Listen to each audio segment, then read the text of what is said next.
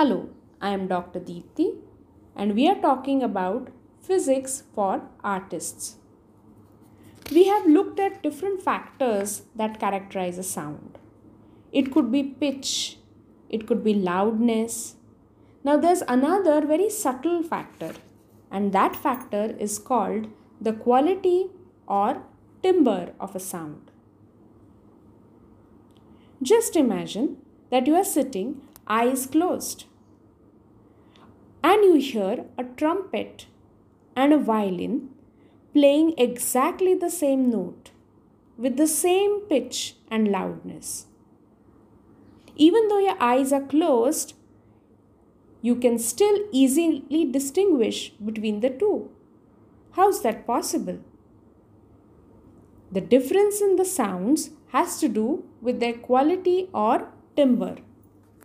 The existence of supplementary tones combined with the basic tones.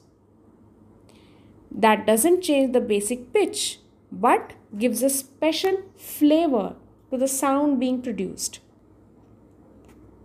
Sound quality is the characteristic that gives the identity to the sounds being produced.